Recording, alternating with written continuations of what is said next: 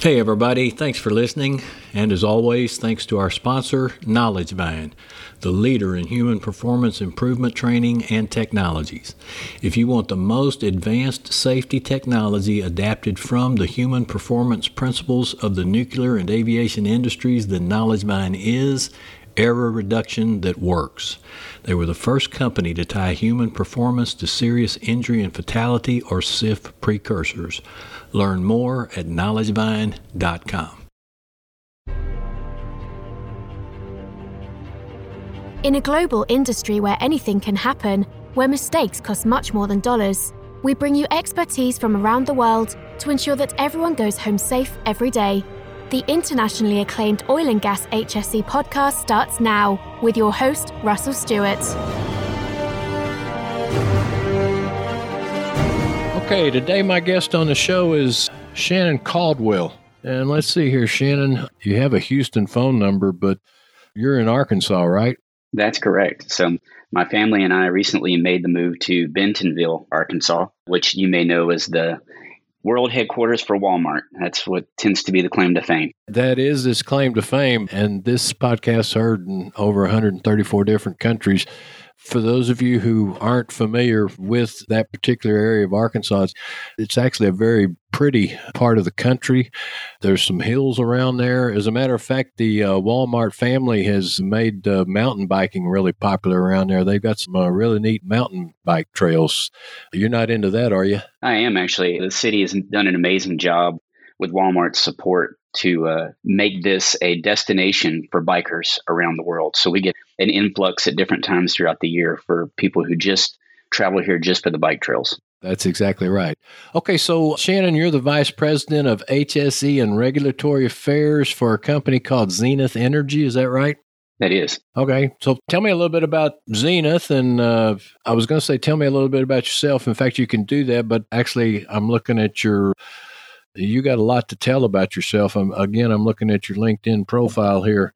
You've got a range of U.S. and international experience in HSE. Specialties are human performance, which is actually the reason I wanted to have you on the show.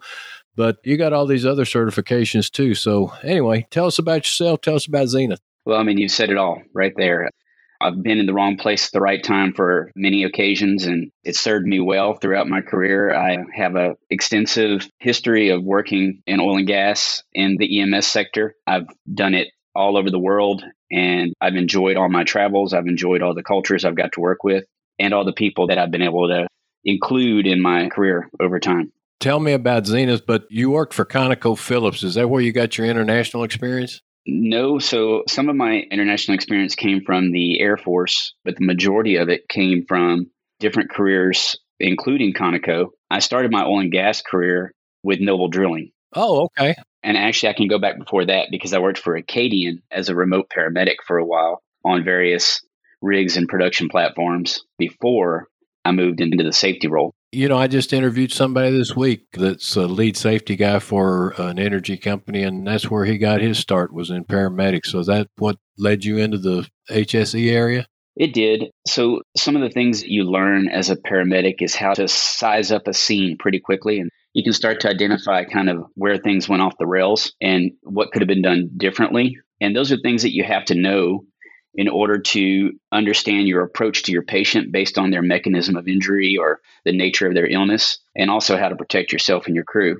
And then the other thing that they teach you is the art of, and I say the art of deduction. You have to form what's called a differential as you investigate what's going on with your patient.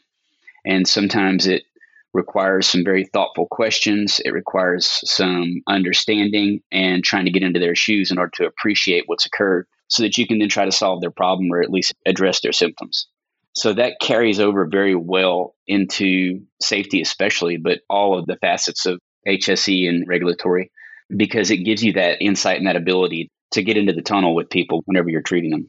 Okay, so I'll get you back on track here, give you the opportunity to talk about Zenith for a little bit. Who are they? So Zenith, the management team from Kinder Morgan Terminals back in 2014, some of the persons in those roles spun off and formed a private enterprise called Zenith Energy. It originally started internationally with terminals in Colombia, the Netherlands, and Ireland. They had a few other international opportunities that didn't come through. So then when their 3-year time period for non-compete came up, they were able to acquire an entity called ARC Logistics in the US. The peak of our operations, we had 27 terminals around the world, including 24 in the US. And it is primarily a midstream liquids and pipeline gathering company. That tends to be what we do is we store, distribute, and convey products on behalf of others. If any of the majors either have product that they have an abundance of that they want to store, or if they have raw products that are part of their feedstock that they want to store, we provide them a space for that. I like to tell people we're like a mini storage. Okay. And so are you in Houston? The office is located in Houston, and that's where our headquarters is. We also have a headquarters in Metuchen, New Jersey. Oh, wow. Okay. So you're on the East Coast and you're at the Port of Houston. How many employees do you have? Presently, we have, including international, we have about 200, but at our peak, we had 400. Okay. And you are international? We are. Okay. All right. So with all your experience and all these designations, which we didn't even get into all of them, but on your LinkedIn profile, it says HSE Human Performance and Cultural Change Expert, focused on decreasing the impact of major incidents on people.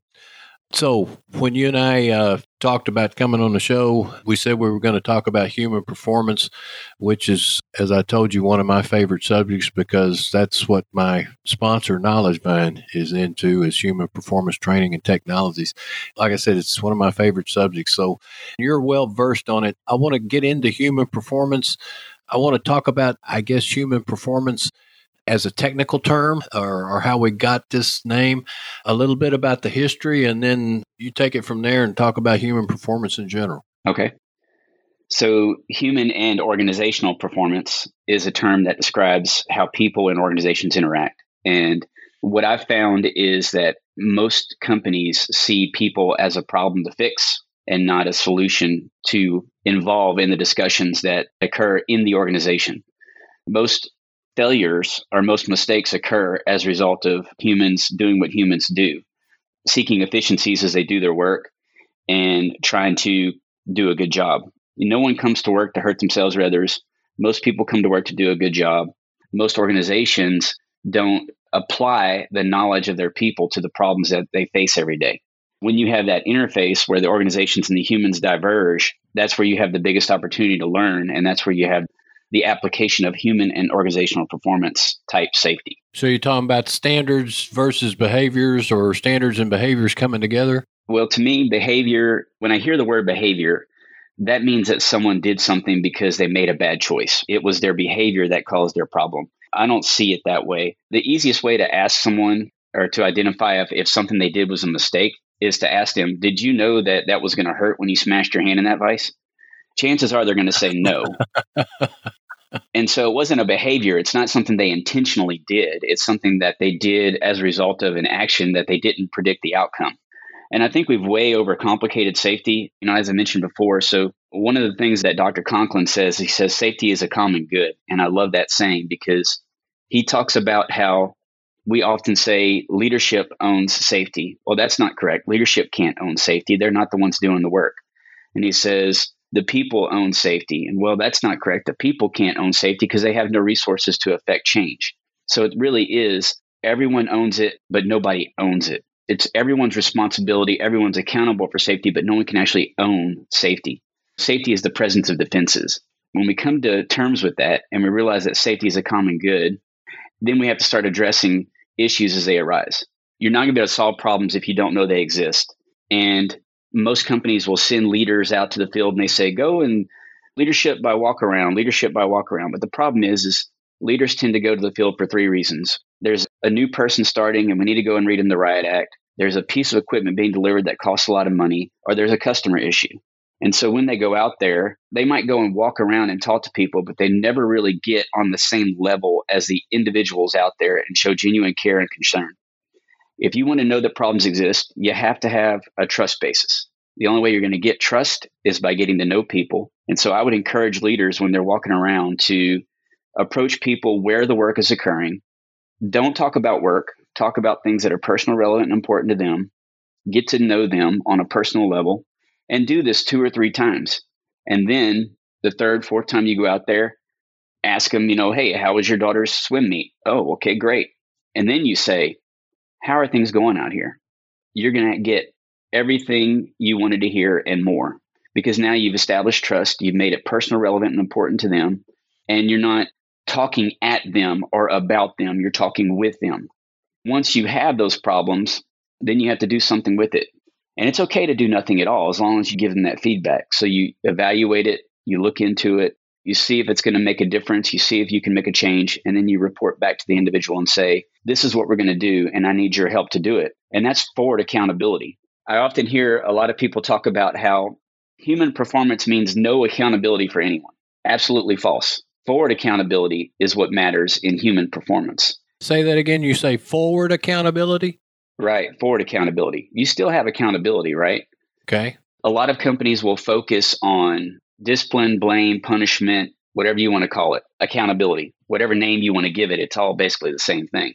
And they do the name, blame, shame, and train every time somebody gets hurt. Well, if that person's bad today, if something they did was bad today, they were bad yesterday, they were bad a week ago, they were bad a month ago. So why did we wait until an incident happened to determine that this person did something that didn't meet the company's expectations? So forward accountability is still holding that person accountable, but having them accountable for helping to solve the problem. And the other piece of that is the organization's accountability. The organization has an accountability to evaluate competency, to assess their people, to make sure their risk thermostat is set the same as the expectation of the company throughout this person's career, not when an event happens. That's exactly right. Everything's clear after it happens, after the fact.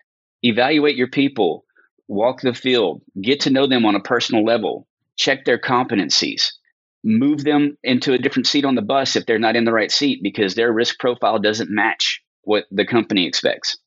That is accountability, not holding someone accountable and firing them after an event occurred. That's just poor management. So they can go off and do it somewhere else, and so you can hire somebody else who's going to do the same thing.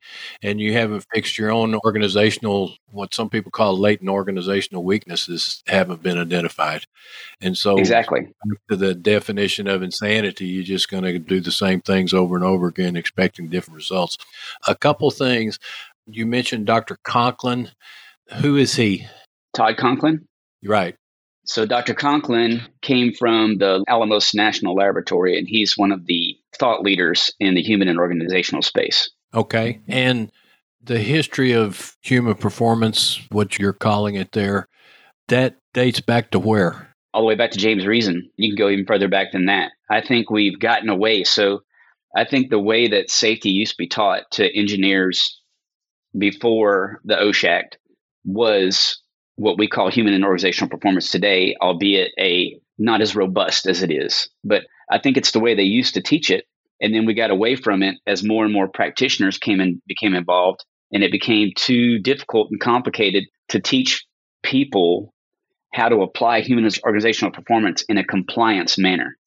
When the OSHA Act was established and when system status management and management systems came into popularity, everything became about following rules. Well, rules are written by others. Rules are work as imagined. You can't understand how to apply a rule or how a rule is applied until you understand the context of how that rule is going to be applied. And that's why the people become so important. They're the ones who are doing the work. They're the ones who have the problems in the work that they perform, so they have to have the solutions. And you have to understand how the rules can be applied. Not necessarily you have to follow the rule as it's written at all times. It's let's understand how we can apply that rule to this context. And if we can't, what can we do differently? We become too rigid and too stiff in how we apply things, thinking that it can be broad brushed across every type of task or every organization or every facet of work as it's performed. And that's not correct. We can't. Yeah, I like the way you phrase that. And I also like the way and I always use the term human performance, but I like the way you tie the two terms together, organizational and human performance, because the two have to go hand in hand. And something that you said that I picked up on, and this is something that actually, again, back to my sponsor, Knowledge Vine, they're very big on, is just exactly what you were talking about. And that is getting down on the workers level, seeing what these guys are doing, developing relationships with them. And really, when they use the word behavior, they're more often than not looking for positive behavior than negative behavior. As the old saying goes, rather than trying to catch you doing something wrong, we're trying to catch you do something right. But when you do have the need for constructive coaching, let's call it, because you see something that's not right, I like the phrase that you use. You sit down with a person and you say, I need your help. And folks, I promise you, and I think, Shannon, you can maybe elaborate on it better than I can, but that's a magic expression, folks. I promise you this is worth the price of admission if you're listening to this podcast today. If you want to solve any kind of conflict, you don't go and stick your finger in somebody's face and say you have a problem. Instead, you go up to them, you say, hey, man, I have a problem, and I was wondering if you could help me with it. You want to comment on that, Shannon? Absolutely. I love the way that people are often taught how to perform safety observations. And safety observations is absolutely one of the most difficult things that we ask people to do. You have the right to stop work. You have the authority to stop work. You have the obligation to stop work. I can go on and put any fancy word in front of it, but still is one of the most difficult things that we ask people to do on a daily basis. And the reason why is threefold. Number one, no one wants to be the zebra in a room full of horses. You don't want to stand out in case you were wrong. Right. Number two, you're not the one doing the task, and you don't know if what you see is actually the wrong way to do it. And then number three, and probably the one that most people don't think about, is we are programmed not to mess with people while they're doing work. I mean, think back to when you were a young boy running around in the kitchen and dad's under the sink doing some plumbing work, and you go there and you're trying to see what's going on, and your mom might have said, leave your dad alone, he's working. Can I help? Yeah, the best way you can help me is get out of my way. That's what my dad used to say. You don't mess with people while they're doing work. We've been told that over and over and over and over again since we were children. That's a lot of psychological baggage to unpack. So that's one thing. So what I like to tell people is make people the experts they are. Do you hire good people? If you don't, start there. If you do, then your people are hired to do a job because they're expert at what they do. Use them. Focus on the task, not the person involved. Focus on the task that they're doing and have them teach you about it. So what I like to do is I approach people and I come from a place of learning, first seek to understand. And then I ask them like, hey, you mind if I speak with you for a minute? Can you tell me what you're doing over here? It could be something as simple as pressure washing. It could be something as complex as changing out a motor operated valve.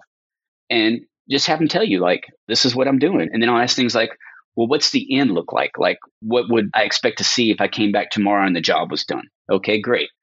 And if I were doing it, what are some things that I would need to be aware of? Okay, good. And then the next question is what things do I need to be concerned with that can hurt me? Because I've never done this before and I don't know anything about it. And you're the expert. So tell me, what would I do if I were doing this role? And 9 times out of 10, they're going to talk about what it is that you saw them doing. And they probably didn't even know they were doing it subconsciously. But now it's out there and they will correct it. So you still got what you wanted. You didn't embarrass them. You made them the expert. You probably learned something. You took the time to speak with them. So you've accomplished everything that you needed to do that day. And you still got the end result you wanted because now that person's doing it the right way. That's the goal. That's where you're trying to get to. Now, if I understand it correctly, this human performance concept is a really big thing in the aviation and nuclear industry. Is that right? That's correct. So think about how many flights per year that occur around the world. That's a huge number.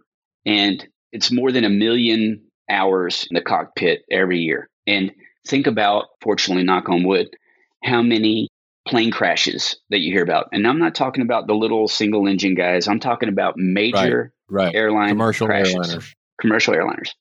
You don't hear about very many. And that's because every company should take this approach.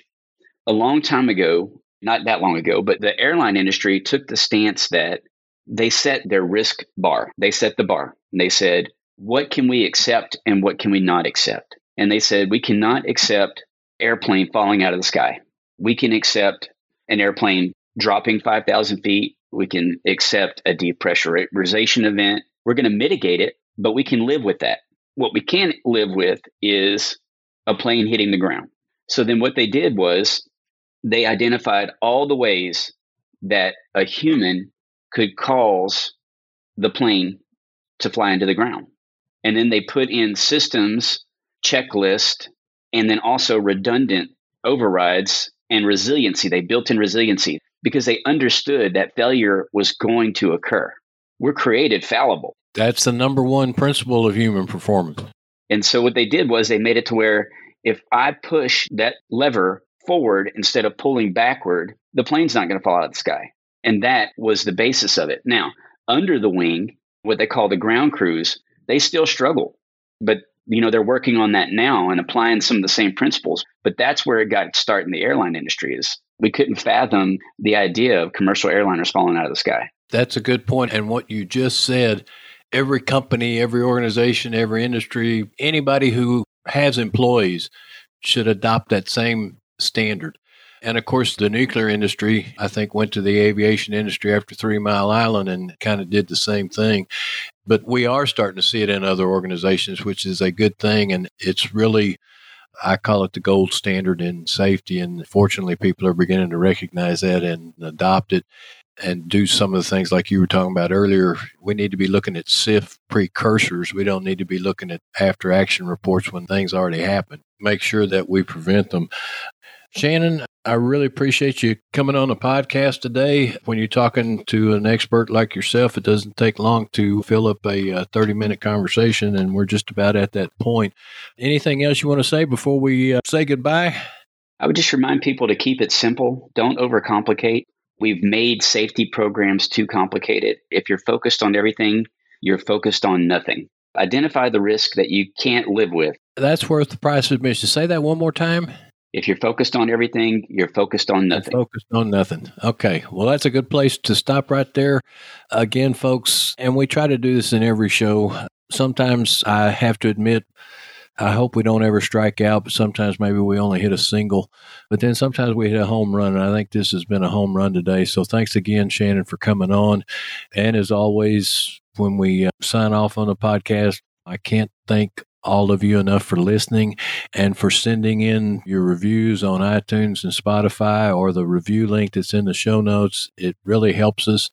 We've got people out there that are posting us on LinkedIn and their other social media. We really appreciate that. Tell your friends to listen.